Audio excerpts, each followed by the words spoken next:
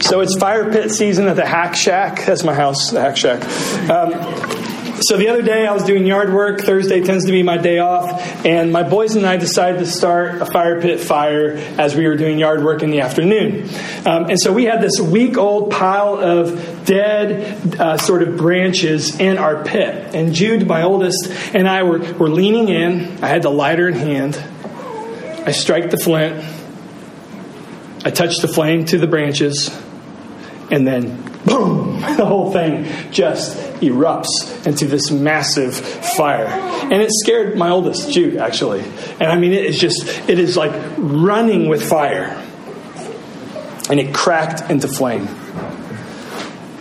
No fuel.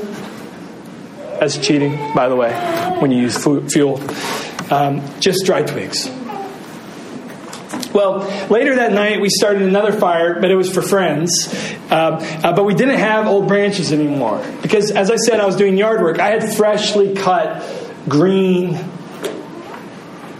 bendy branches. And nothing happened. You can picture it. I noticed as the flame was touching the leaves how resilient they were to degradation, destruction, flame. It was a picture of contrasts.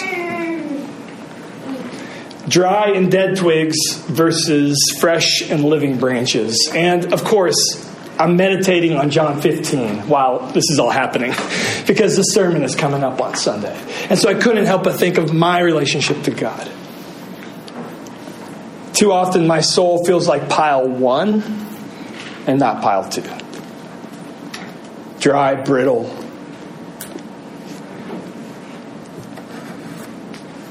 A.W. Tozer, he would say that all of our faith is always in danger of what he calls becoming inferential. You'll see the quote behind me. He writes, "To most people, God is an inference, not a reality. He is a deduction from evidence which they consider adequate, but he remains personally unknown to the individual." And over time, when this happens, God becomes an inference and not a reality. When that happens, we become like the first pile of sticks, don't we?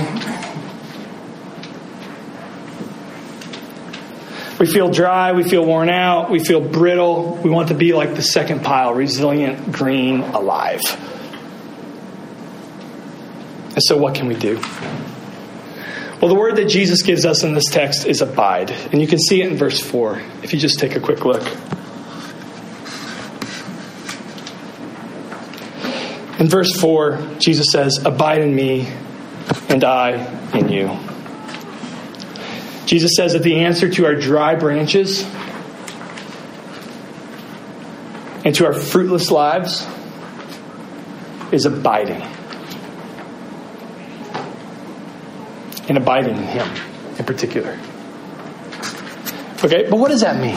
That's the thing. I was at a Young Life camp when I was a brand new Christian, and I was sort of excited to be there. And I remember my leader kept on leaning in and saying, "Abide in Jesus, abide in Jesus." And I remember as a young Christian saying to myself, what on earth does that even mean? Abide in Jesus? I have no idea what that even means. And so what I want to do this morning is I want to explore what that could mean. What that really means for all of us. And to help us out, I want you to imagine 2 different postures that you can take when you attempt to abide in Jesus. And the first is what I'll call the religious posture, and the second is what I'll call the relational posture. And I think, if you are like me, when we read a chapter or a verse like this, we tend to go here first. The religious posture. I need to abide in God. I need to remain in Him, or I need to dwell in Him so that He will abide in me. What we don't often do is we don't often think in terms of relationship. But if you think about it, that's Jesus' entire point, isn't it? He's using this imagery to encourage a relational understanding of abiding in Him. And so let's explore these 2 options together. Let's talk first about the religious posture. This is when I abide in Jesus so that God will abide in me.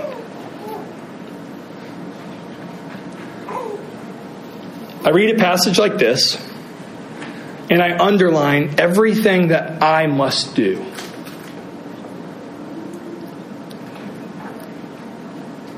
And so I underline the warning in verse 6.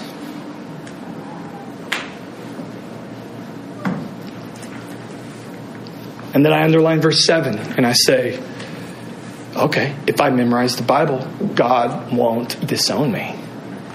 In fact, He'll do what I ask Him. That sounds great. I'll just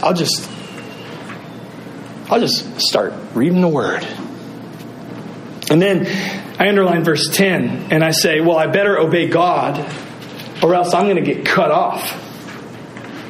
So I better not do bad things, and I better do good things. That's where I go. I underline those verses, and then I ignore the rest. This is a way of abiding that many of us are in right now. And I call it religious because it has everything to do with what we do to approach God. But there's another way.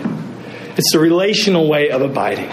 And it's not focused primarily on what we do, but on what God does. So Steve Brown, he likes to encourage religious people, if that's you, like me. He likes to encourage religious people to look at all the verses in their Bible that they don't have underlined.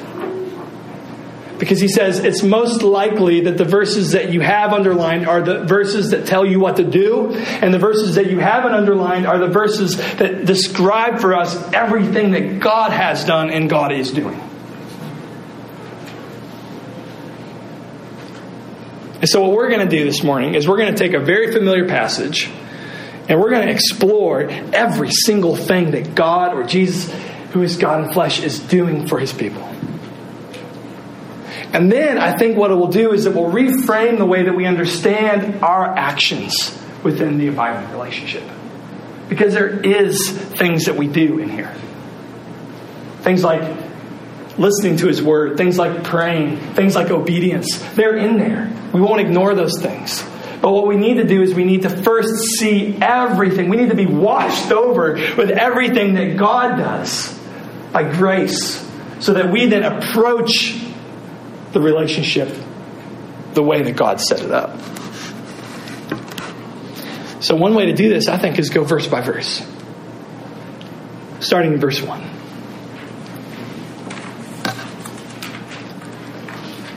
What is God doing in this relationship? Well, the first thing He's doing is He sends you a true vine in your place. So, what does Jesus say? He says, I am the true vine. I am the true vine. I am the authentic vine. I am the true vine. And my Father is the vine dresser. What is going on here? Well, in Jesus' Bible, our Old Testament, God's people were called to be a luxurious, green, living vine. Hosea 10:1 says, Israel is a luxuriant vine that yields its fruit. God's redemption is often described as God taking for Himself a vine and planting it and tending it. And so we are called to be a fruitful vine. That's the very image that Jesus had in His Bible and that we have in ours. But the story of the Bible, not to mention the story of the church and not to mention the story of our own individual lives, is not one of fruitfulness, is it? But often of faithlessness. So that God would eventually say, even in the Old Testament, through the prophet Jeremiah, this is chapter 2, verse 21. God says, I was the one who planted you. Choosing a vine of the purest stock, the very best. And He asks this question to His people. He says, how did you grow into a corrupt, wild vine?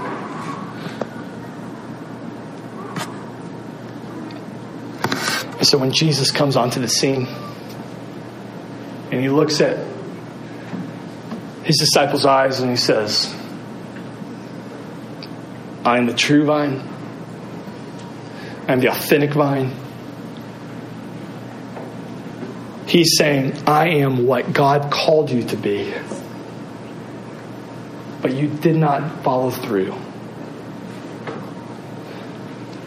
I am the true vine, and I'm here for you.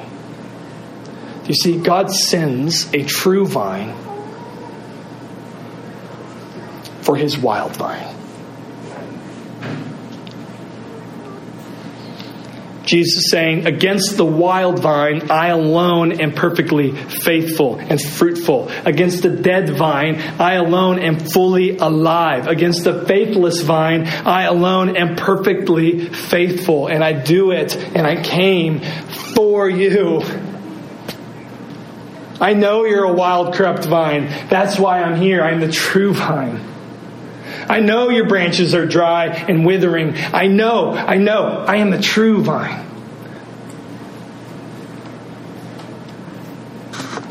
Number 2, verse 2. God not only sends a true vine in our place, God prunes his vine.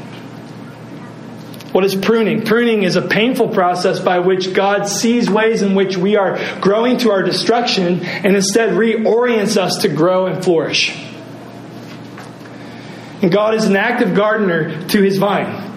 And so he looks at us and he sees us swerving into the ground, and instead he prunes things off and he instead makes us grow and flourish. In our backyard, we have to constantly prune this rose bush that we have. And it's behind our fence, so we never see it. And months will go by and I'll look at it and it looks like tumbleweed. The thing looks like tumbleweed. Roses don't even come out of it because we don't prune it. But when we're constantly pruning it, this thing flourishes. Did you know that God is more committed to you than you will ever be committed to him? You are our dingy, I don't mean it's disrespectful, but you are our rose bush. And by yourself and left by yourself, you will grow into the ground and you will not flourish. But God is pruning you. He's actively pruning you. You may not know it. You may not feel like it. You may not know how to interpret your life to see it, but he is doing it. He is committed to your growth.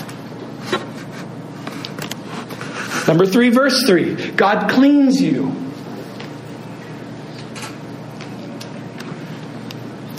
Jesus says, already you are clean.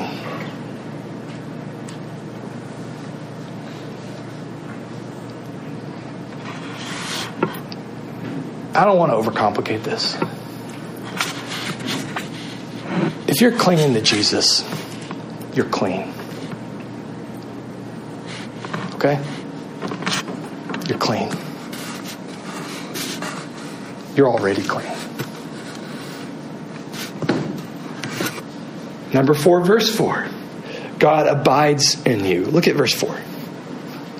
Jesus says, abide in me and I in you. Now, religion reads verse 4 as a threat.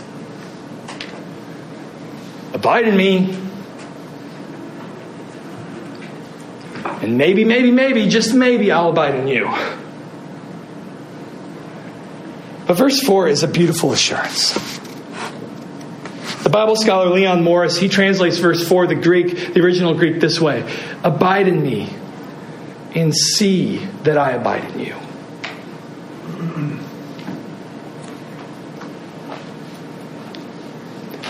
That's not religion. That's relationship. Abide in me and see how I'm abiding in you. Not works, but grace. So the entire Bible, actually, is a story of this verse. It's a picture of God's desire to abide with his people. And so if you think about it, the very first chapter of the story of Scripture, the story of the universe, begins with an abiding God in the garden. God is walking among his people. But we are exiled from God's abiding presence because of our rebellion and our sin and our distrust.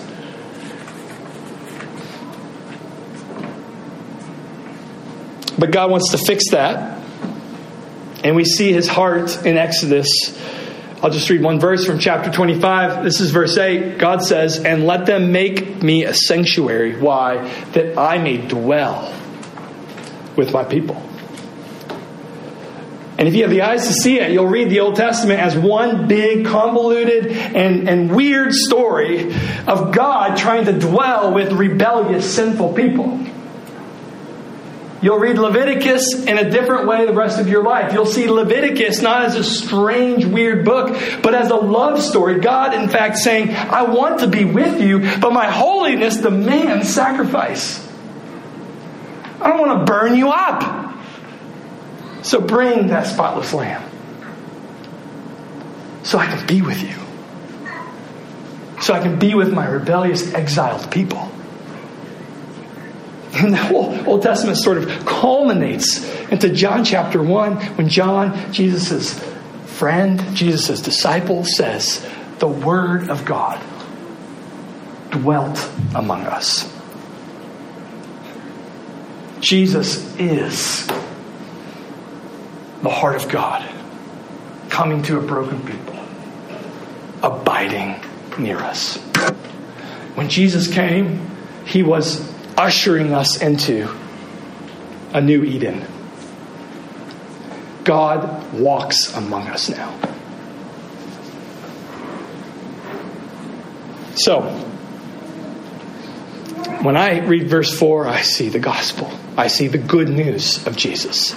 Abide in me and see that I abide in you.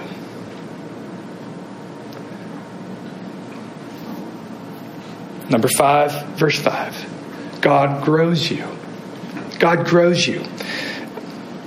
If we do anything godly, it's because Jesus is working in us.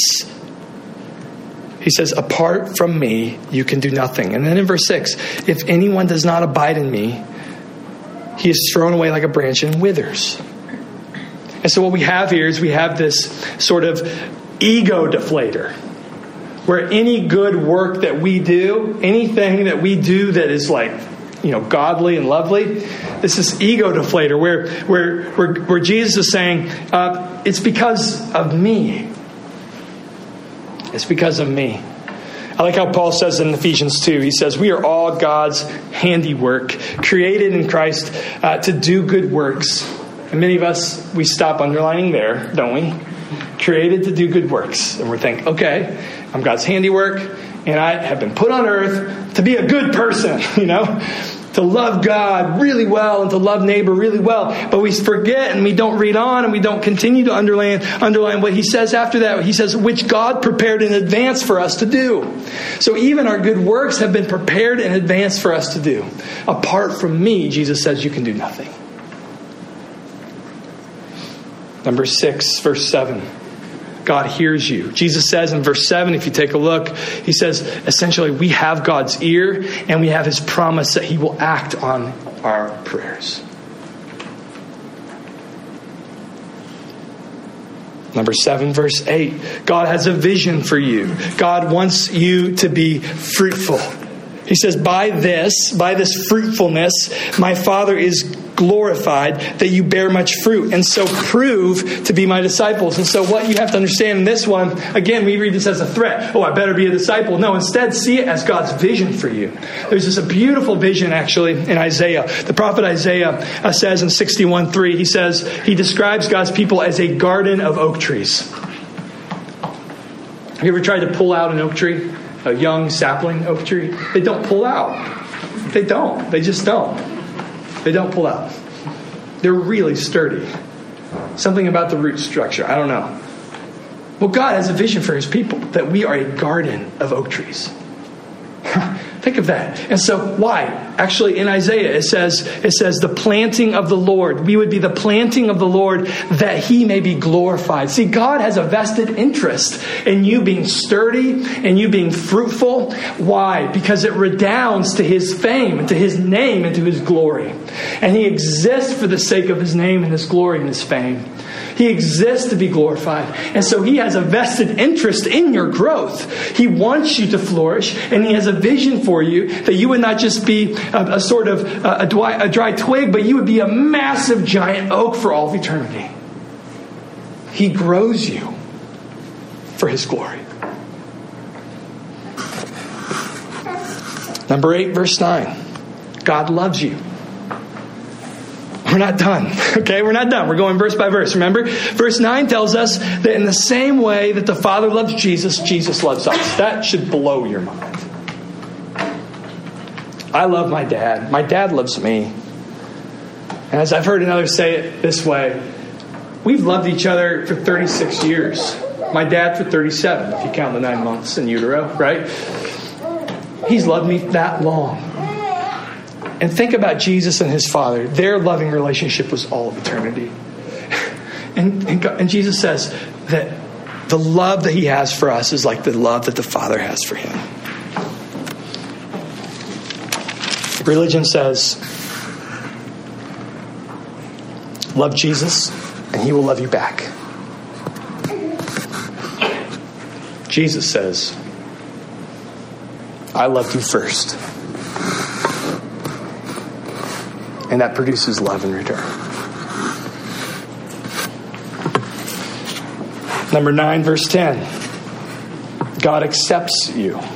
So verse 10, we're going to talk about verse 10 in a minute. Verse 10 tells us that we are to obey God. But by now we should realize that this obedience flows from our acceptance. I mean, the verse exactly prior says, I love you. And so then our obedience flows out of a secure standing in his love. And we must look to Jesus, who says in verse 10, he says, just as I've kept my Father's commandments and I abide in his love. And so we look to Jesus, who kept his Father's commandments perfectly, abided in God's love perfectly. And this is the basis of our acceptance before God. Remember, he is the true vine and we are the wild vine. He came in our place. He's the vine that flourishes and grows. Apart from him, we can do nothing. So the question for all of you is, will I attach myself to that vine with empty hands of faith?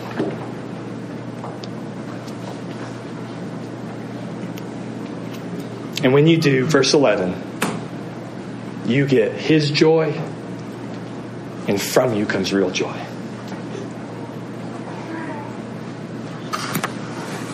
We need to wake up to God's scandalous grace.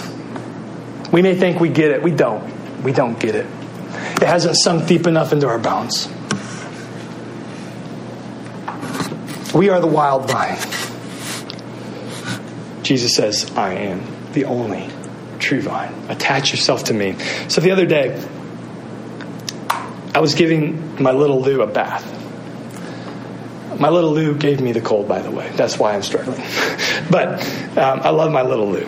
Anyway, he was taking a bath, enjoying his toys in the bath. I was, though, on the other hand, sitting on the catty-corner steps, exhausted. And what do I do when I'm exhausted? I pull out my phone. That's what I do. So I'm sitting on the steps. I'm looking at, what do I look at when I'm exhausted on my phone? Twitter. Okay, so I'm looking at Twitter. I'm just scrolling. Okay, and I'm exhausted sitting on the steps. And on Twitter, somebody posted this video of two brothers competing in the World Championship triathlon in Cozumel. Two brothers are from England, the Brownlee brothers. Do you know who these guys are? The Brownlee brothers. There's a nod. I see a nod. Do I see another nod? Every hand, right? Every eye bowed. Okay, whatever. Well, okay, the Brownlee brothers, Alistair and Johnny. Johnny is the younger brother. Alistair is the older brother. They're in the last stretch of the World Championship in Cozumel. Johnny is in the lead. His older brother, Alistair, is behind him in a second place battle with someone from South Africa. And all of a sudden, you start to see Johnny wobble. It's bizarre. He's got the finish line in front of him, and he starts to wobble. Have you ever seen Gumby? He starts to look like Gumby. And then what happened next made me weep in that stairwell. So instead of explaining it, I'll just play it for you.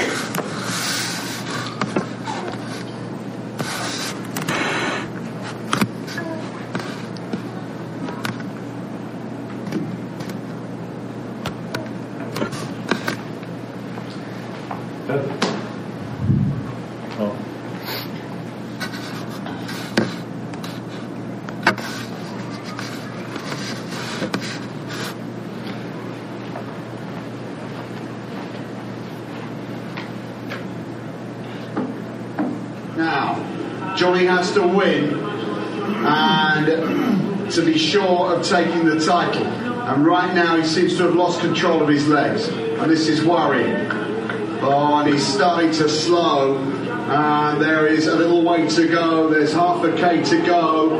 And Johnny is running out of time. And he's losing his sense of direction. This is worrying. Oh, goodness me. This is a horrible sight. Jonathan Brownlee has lost it now and has staggered to a stop at the side of the course, and Alistair's stopped to help him along, and Alistair is going to try and carry his brother home. Dramatic scenes in Cozumel as the Olympic champion carries his younger brother towards the podium. Oh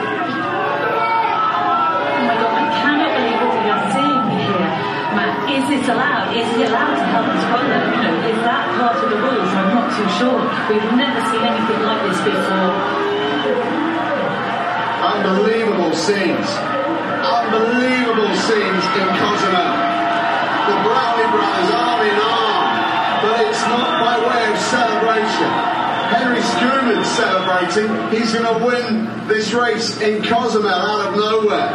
But we have to be concerned about the health of Jonathan Brownlee. And they're not even on the final stretch yet. Schoeman wins in Cozumel. The brothers are coming home arm in arm to finish in second and third, but Johnny can hardly stand. And Alistair is having to drag him across the line and pushing him home for second. Johnny finishes in second. Goodness me. What an incredible conclusion here in Cozumel. I've never seen anything like that anywhere in world sport.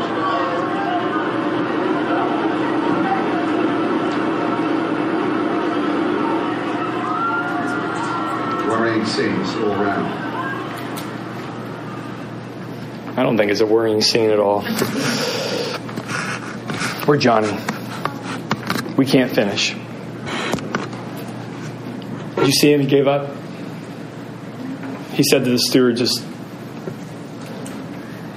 walk me. And hard as we try, we're Johnny. We can't finish. But Jesus, he's our older brother.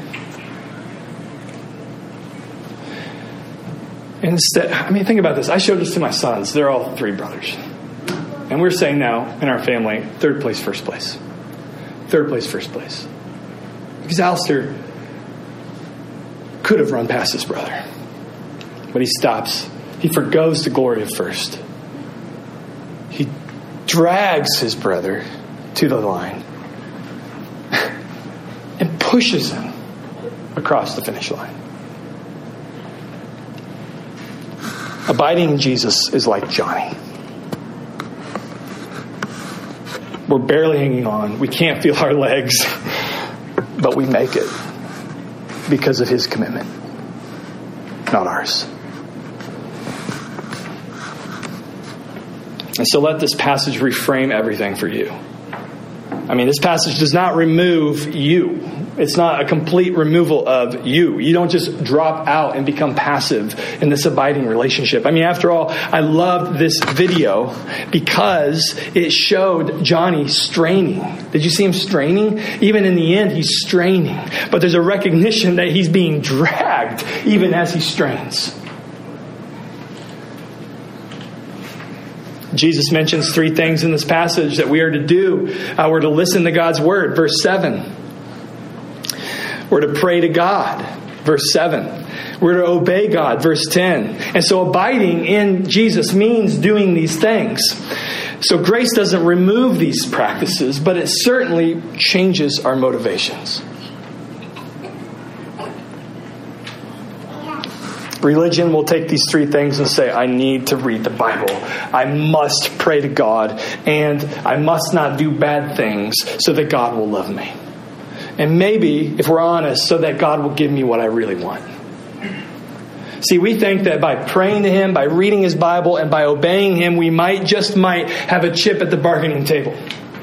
We might be able to sit at the divine council and say, God, I have obeyed you my whole life. I have prayed to you my whole life. I have a vision for my life. Would you please stamp it?